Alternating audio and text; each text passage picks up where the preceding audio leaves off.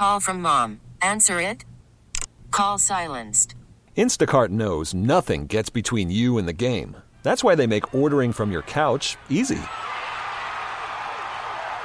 Stock up today and get all your groceries for the week delivered in as fast as 30 minutes without missing a minute of the game.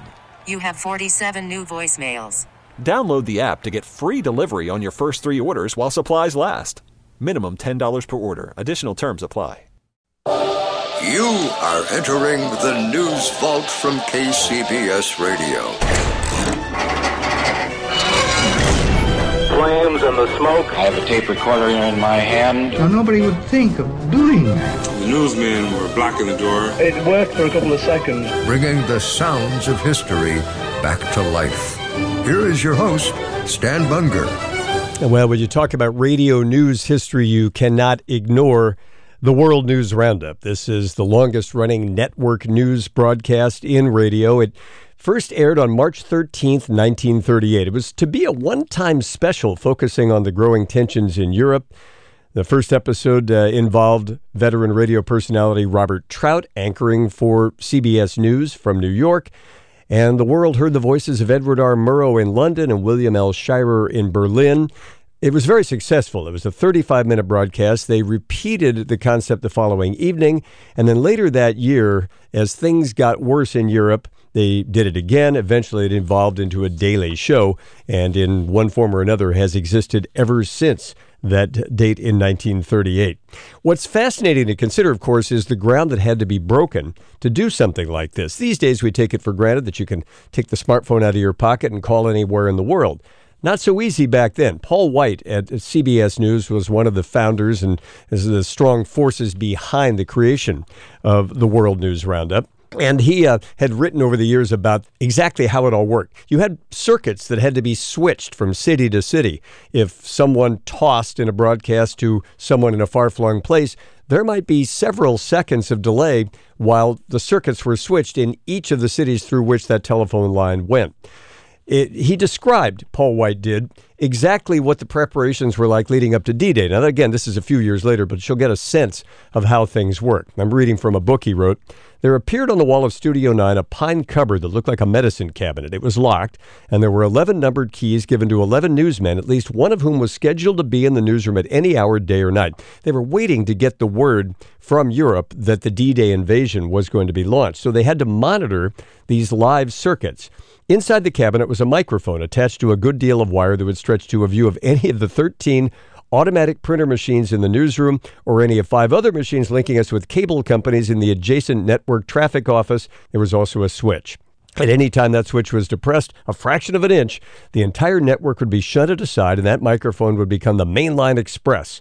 All intermediate controls would be abolished and whatever was said into that flash mic would have the complete right-of-way. People monitored these circuits 24/7, and that's how the news was delivered from the war zone to the listeners in the United States. What we have for you on this episode of the News Vault is a 1988 retrospective. The CBS radio program Newsmark on that date in 1988 aired an episode honoring the World News Roundup on its 50th anniversary. Newsmark. Sponsored in part by United Airlines and the American Express card. This week, the World News Roundup at 50. Columbia now presents a special broadcast. This is Bob Trout speaking to you from New York, opening Columbia's shortwave transatlantic program to cover the key cities of Europe. Now here's Douglas Edwards with the CBS World News Roundup. Good morning, everybody. Korean communists making use of their advantage in tanks have come. Now here's Ned Calmer with the CBS World News Roundup. Good morning, everybody. From the Rockies to the Atlantic. Good morning. This is Dallas Townsend with the CBS World News Roundup. Good morning. This is Reed Collins with the CBS World News Roundup. Good morning, everyone. I'm Christopher Glenn with the CBS World News Roundup. Good morning. Bill Lynch with the CBS World News Roundup. And this is Bill Lynch, current anchor of the World News Roundup, the latest in a line that stretches back through those voices and others for 50 years. It was, in fact, 50 years ago this weekend that the CBS World News Roundup and modern broadcast journalism were born. The date, March 13th, 1938. The Anschluss, Hitler's annexation of Austria, the first great crisis leading to World War II. Until that March Sunday night, radio news had pretty much meant an announcer or a commentator sitting behind his microphone in a studio and reading a script. The kind of broadcast news we know today, correspondents in the field reporting on what they have seen and learned, then did not exist. The technology was there, shortwave links and broadcast cables. But until the Austrian crisis, the radio networks had used that technology for cultural and entertainment broadcast or the occasional political commentary. Why couldn't that technology be used for a news broadcast? CBS founder William Paley wanted to know. Why couldn't CBS link on-the-scene reporters in European cities with the United States for a broadcast on the crisis? He asked his deputy, Ed Klauber, and his news director, Paul White. It could. They did. And the World News Roundup and all its radio and television descendants was born. Some memories of the early years when Newsmark, the World News Roundup at 50, continues.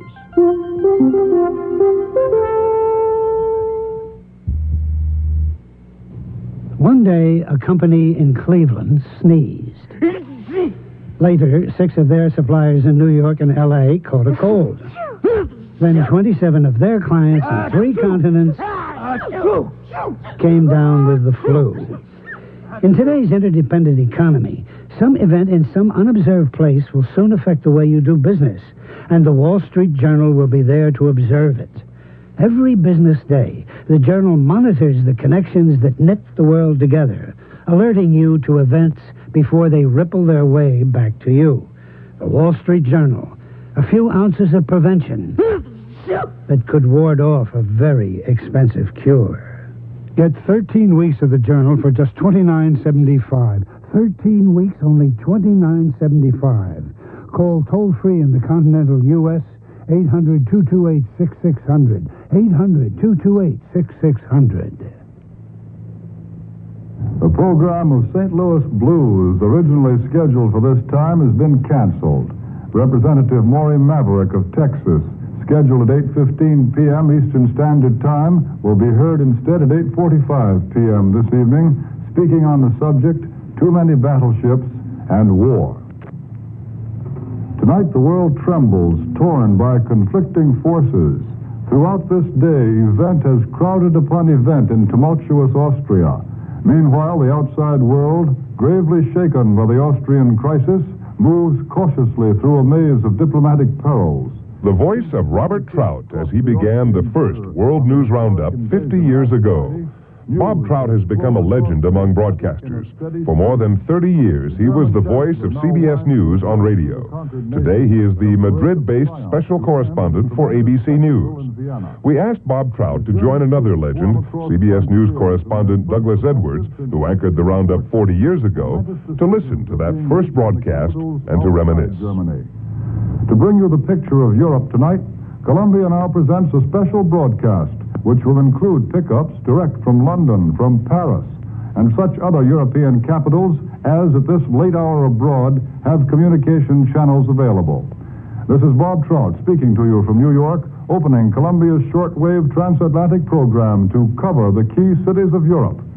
But before switching to our first European capital, let us look once again at the latest news bulletins with swift, fresh details of a Europe in turmoil.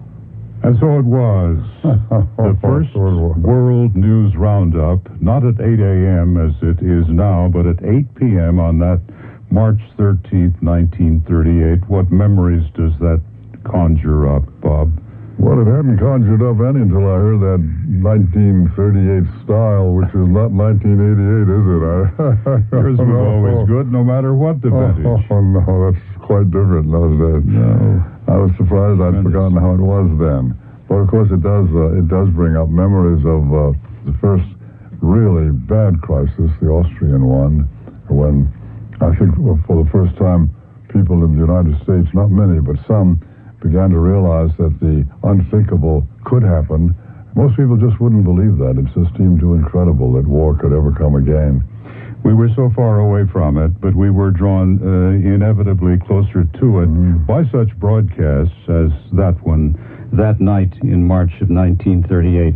Actually, it was a 5-point pickup. There was Pierre Huss of the International News Service from Berlin, Edgar Maurer from Paris, as well as another voice, that of Edward R. Murrow. This is Edward Murrow speaking from Vienna. It's now nearly 2:30 in the morning, and Herr Hitler has not yet arrived. No one seems to know just when he will get here. I arrived here by air from Warsaw and Berlin only a few hours ago, and I'd like to tell you a few things seen and heard in the course of the day.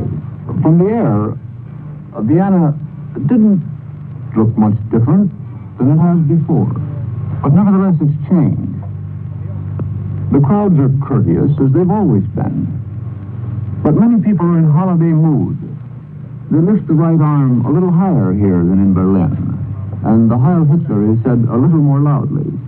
An illustrious career, of course, Bob Trout, was launched with that very first news broadcast done by Edward R. Murrow out of Vienna. Ed went to Europe to be what was then called the CBS representative in Europe, an administrative position with responsibility for all Europe, but not for going on the air himself. He wasn't to be a broadcaster. He was to be an executive looking out for the company's interests and perhaps arranging occasionally for some special thing like a symphony concert somewhere, which he might just introduce on the air in one sentence.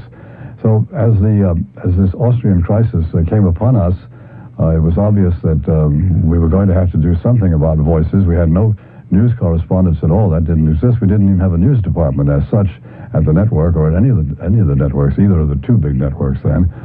So Ed was given permission to hire William L. Shirer, which he did, and Shirer was to report in Berlin. So Ed hadn't gone on the air yet. Shirer was a complete novice at it. He was a distinguished journalist, but not a broadcaster. When the program went on, Ed was on the continent where among the German speakers where Bill Shirer should have been, and William L. Shirer was in London, which was Ed's home. All a very lucky happenstance, wasn't it? Yeah. The whole concept of the World News Roundup, that broadcast worked so very well that there was a warning that night, was there not, the World News Roundup? Yeah, I don't remember just what happened immediately after that. See, we've been covering the crisis, as it were, by calling in people. I mean, that is, I would introduce some pickup in Europe after it had been arranged, and we'd have someone, a general or a member of parliament or someone who could talk to us, go on and give a little talk and then switch the air back to me in New York. And then this was the bright idea of someone, different people probably feel that they should get the credit, but Paul White was the director of news, yes, as you and I know, in those days, and as far as I know, Paul was the one giving the orders, and he ordained that we should have a half an hour and try to combine a lot of points all in one broadcast. But whether it really crossed his mind at the time, or my mind, or any of us, that this was going to be the first in a series, and a long-running series, 50 years, I don't really know. What do you see as the difference now between the Roundup approach of those days, 50 years ago, and as it's done now? There hasn't been a great deal of difference, except, of course, we've become a great news-gathering organization, the network, and we have our own correspondents and our people who are contributing correspondence, and we no longer rely on having to get newspaper men to appear, or members of parliament or whatever. And I don't think there's any basic change in the format, though, do you? Not in the format, but in some of its execution, I think, in the use of radio tape, which yes, in those days, as you remember, absolutely verboten. Yeah. We just didn't use any of it, did No, we? that would have made a big difference, but we weren't allowed to. Wouldn't it, though? Everything was live.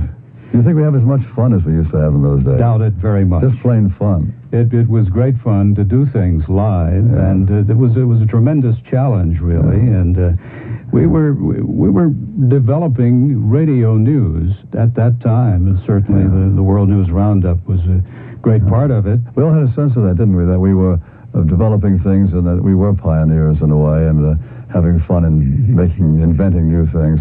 Well, the World News Roundup, heavens above, it had certain controlling powers there. We had the talents of the great Edward R. Murrow in Europe. Much history has been written about that. There is one man, however, here on this side in New York, who I think really never has gotten quite the credit that he should have, and I speak of Paul White. He was a very complicated man. He had his weaknesses. he was an old-time newspaper man to begin with, and in those days that practically meant that you drank more than you should drink, and sometimes you drank at embarrassing moments a little bit too much. But he was a brilliant man in his way, an enormously competitive man. He wanted to win at everything, and he didn't care. Well, he did care how he won, but if he couldn't win in the nicest way, he'd win a little bit, perhaps shading it a little, if you know what I mean.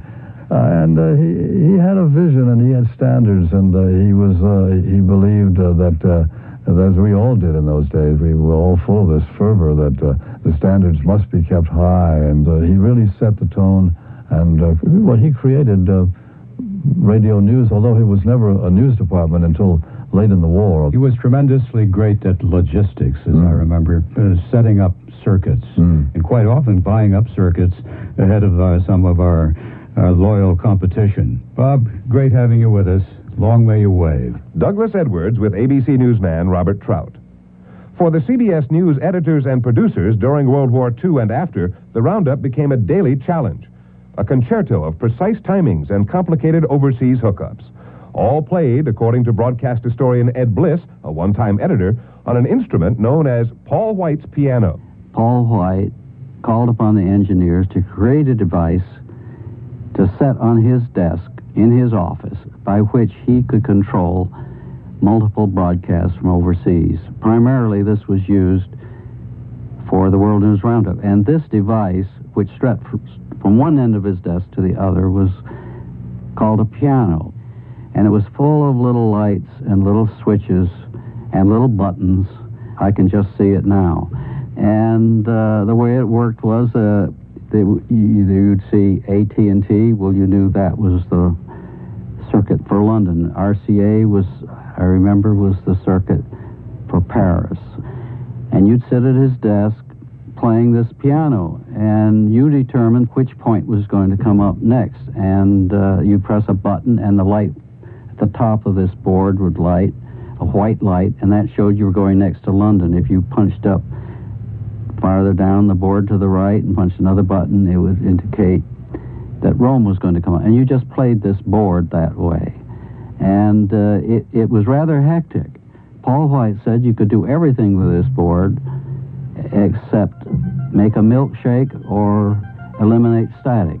We'll have some of that Paul White piano music when Newsmark continues in a minute.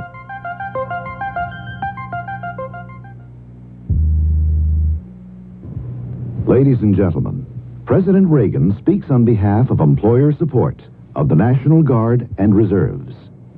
There are more than 1 million men and women serving America in the National Guard and Reserve. They're a vital part of our nation's defense. Duty with the Guard and Reserve is demanding.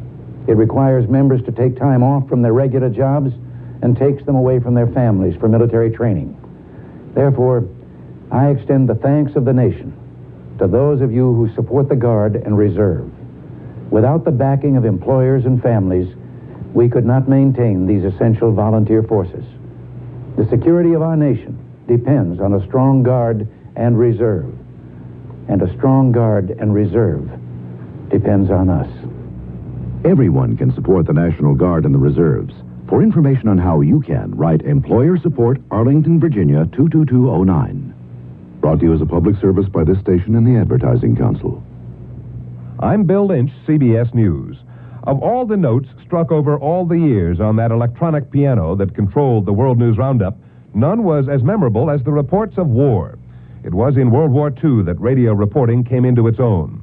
The wartime roundups brought the front home, and no voice had more impact than that of Edward R. Murrow. Murrow and the team he built, William L. Shirer, Richard C. Huttelet, Eric Severide, Charles Collingwood, and Winston Burdett, eventually a World News Roundup anchorman, set the standard for all reporters to come. Listen to Ed Murrow as he reports on his flight aboard the bomber D-Dog over Berlin, a report that would eventually be known as Orchestrated Hell. I began to see what was happening to Berlin. The clouds were gone, and the sticks of incendiaries from the preceding waves made the place look like a badly laid-out city with the streetlights on. The small incendiaries were going down like a fistful of white rice thrown on a piece of black velvet. The cookies, the 4,000-pound high explosives, were bursting below like great sunflowers gone mad. And then as we started down again, still held in the light, I remembered that the dog still had one of those cookies and a whole basket of incendiaries in his belly, and the light still held it. And I was very frightened. I looked down, and the white fires had turned red. They were beginning to merge and spread, just like butter does on a hot plate. The bomb doors were open. And then there was a gentle, confident upward thrust under my feet, and Boz said, "Cookie gone." A few seconds later, the incendiaries went, and D-Dog seemed lighter and easier to handle. I began to breathe and to reflect again that all men would be brave if only they could leave their stomachs at home. On D-Day, the roundup became a marathon broadcast. Robert Trout and later Douglas Edwards in New York, Murrow in London, and Charles Collingwood in one of the first recorded reports ever made on the beach at Normandy. Standing here, it's an absolutely incredible and fantastic sight. I don't know whether it's possible to describe it to you or not. It's late in the afternoon, the sun is going down, the sea is choppy, and the beach is lined with men and materials and guns, trucks, vehicles of all kinds. On either side of us, there are pillars of smoke, perhaps a mile, 2 miles away, which is rising from enemy shelling, and further back... By 1951, the scene had shifted. Another war, another continent. But the World News Roundup continued the tradition. CBS News correspondent Robert Pierpoint in Korea. We have just hit the dirt. I don't know whether this tape is still going, but I'm awful low right now. 1 o'clock, straight up and down on the morning of the 18th, and we're still out here on the hill with Fox Company and Captain Sutton looking down at Chinese throats as they try to advance up the valley here. Whoop. That was a big one. The World News Roundup was 30 years old in 1968. Satellite feeds had begun to replace shortwave and telephone. This time, the war was Vietnam, and the correspondent, Walter Cronkite. The battle for Hue has taken an odd turn here. There's still hope that in a day or 2 or 3 days, the Marines will have cleared that section across the Perfume River in the Citadel, but they're waiting for air power to give them a little assist. A conversation with the man who anchored the World News Roundup for nearly half its 50 years. Dallas Townsend joins me when Newsmark continues.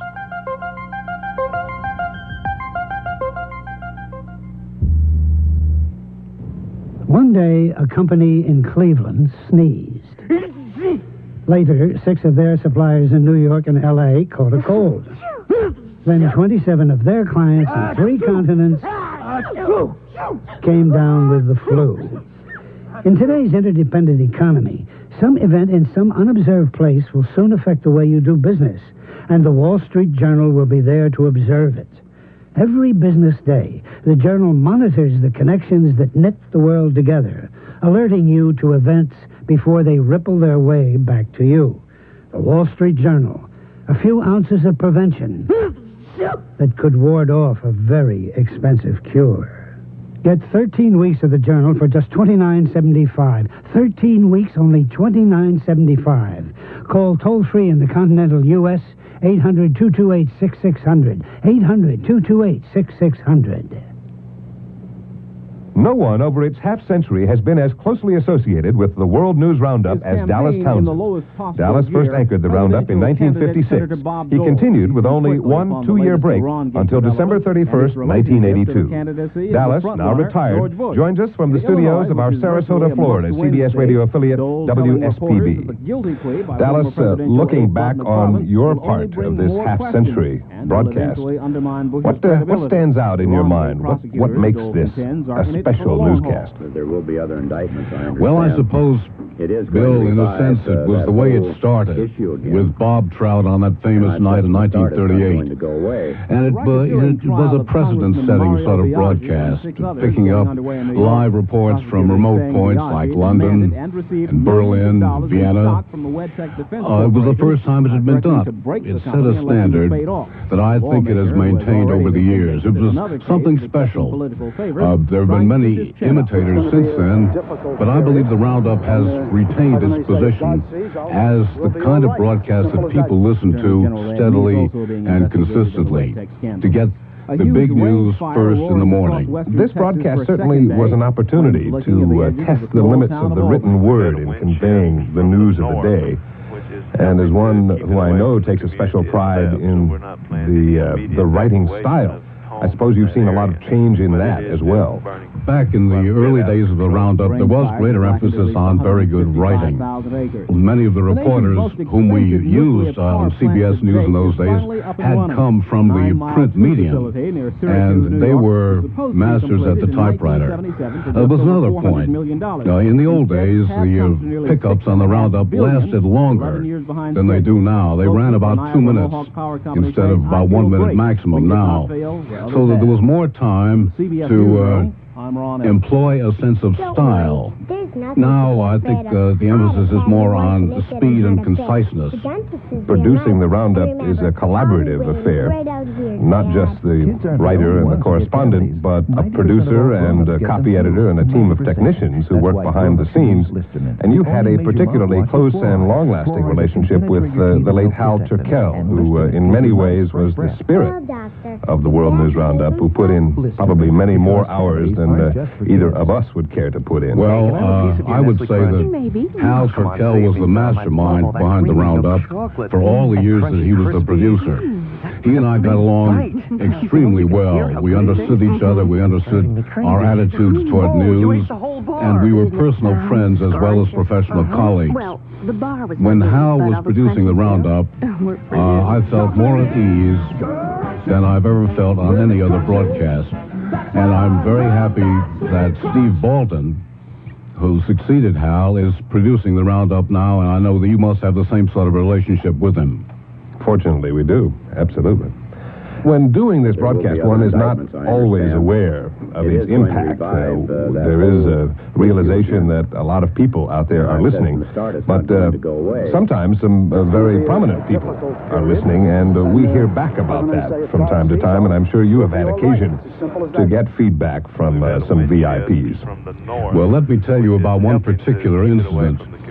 When John Foster Dulles was Secretary of State, he was a devoted listener to the World News Roundup. And there was one occasion when he was about to fly from National Airport in Washington at around 8:30.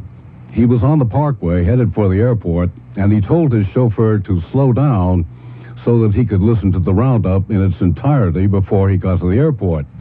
This caused an enormous traffic jam. There was such an outcry that there were stories about it the next day in the papers. There's another episode connected with that. While Dulles was Secretary of State, we had a visit one day in New York from a representative of the Department of State who explained that while Secretary Dulles did want to keep in close touch with his office, on occasion he went up to his island retreat in Lake Ontario, and he insisted on not having a telephone, but he always listened to the Roundup.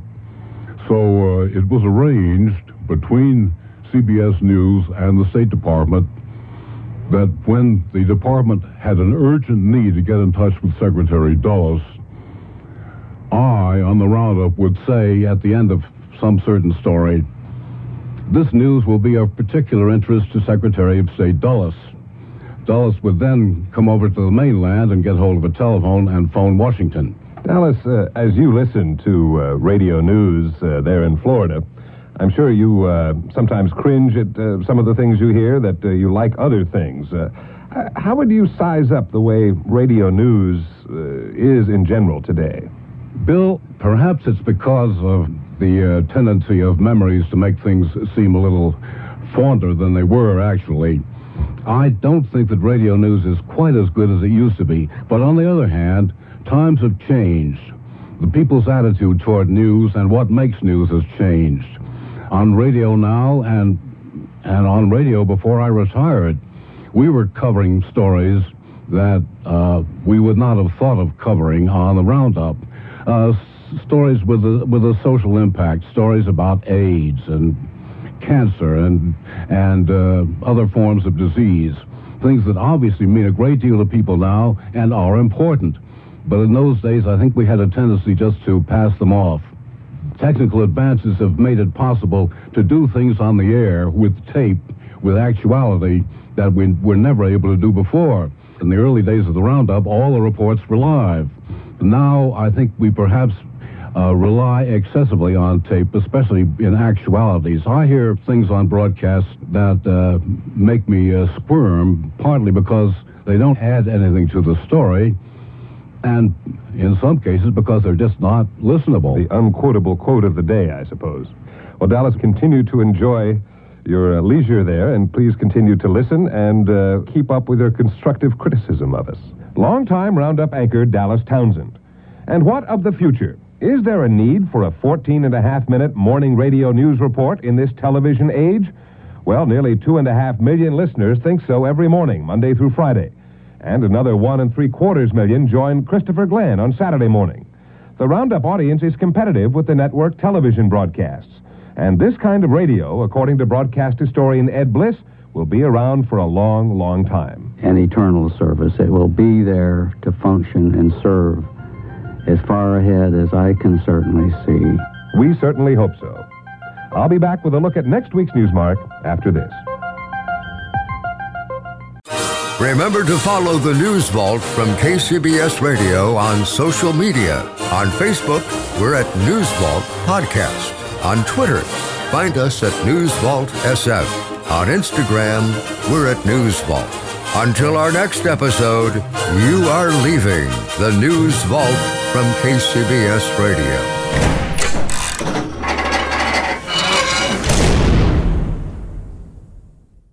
We really need new phones. T-Mobile will cover the cost of 4 amazing new iPhone 15s, and each line is only $25 a month. New iPhone 15s? It's better over here. Only at T-Mobile, get 4 iPhone 15s on us and 4 lines for $25 per line per month with eligible trade-in when you switch.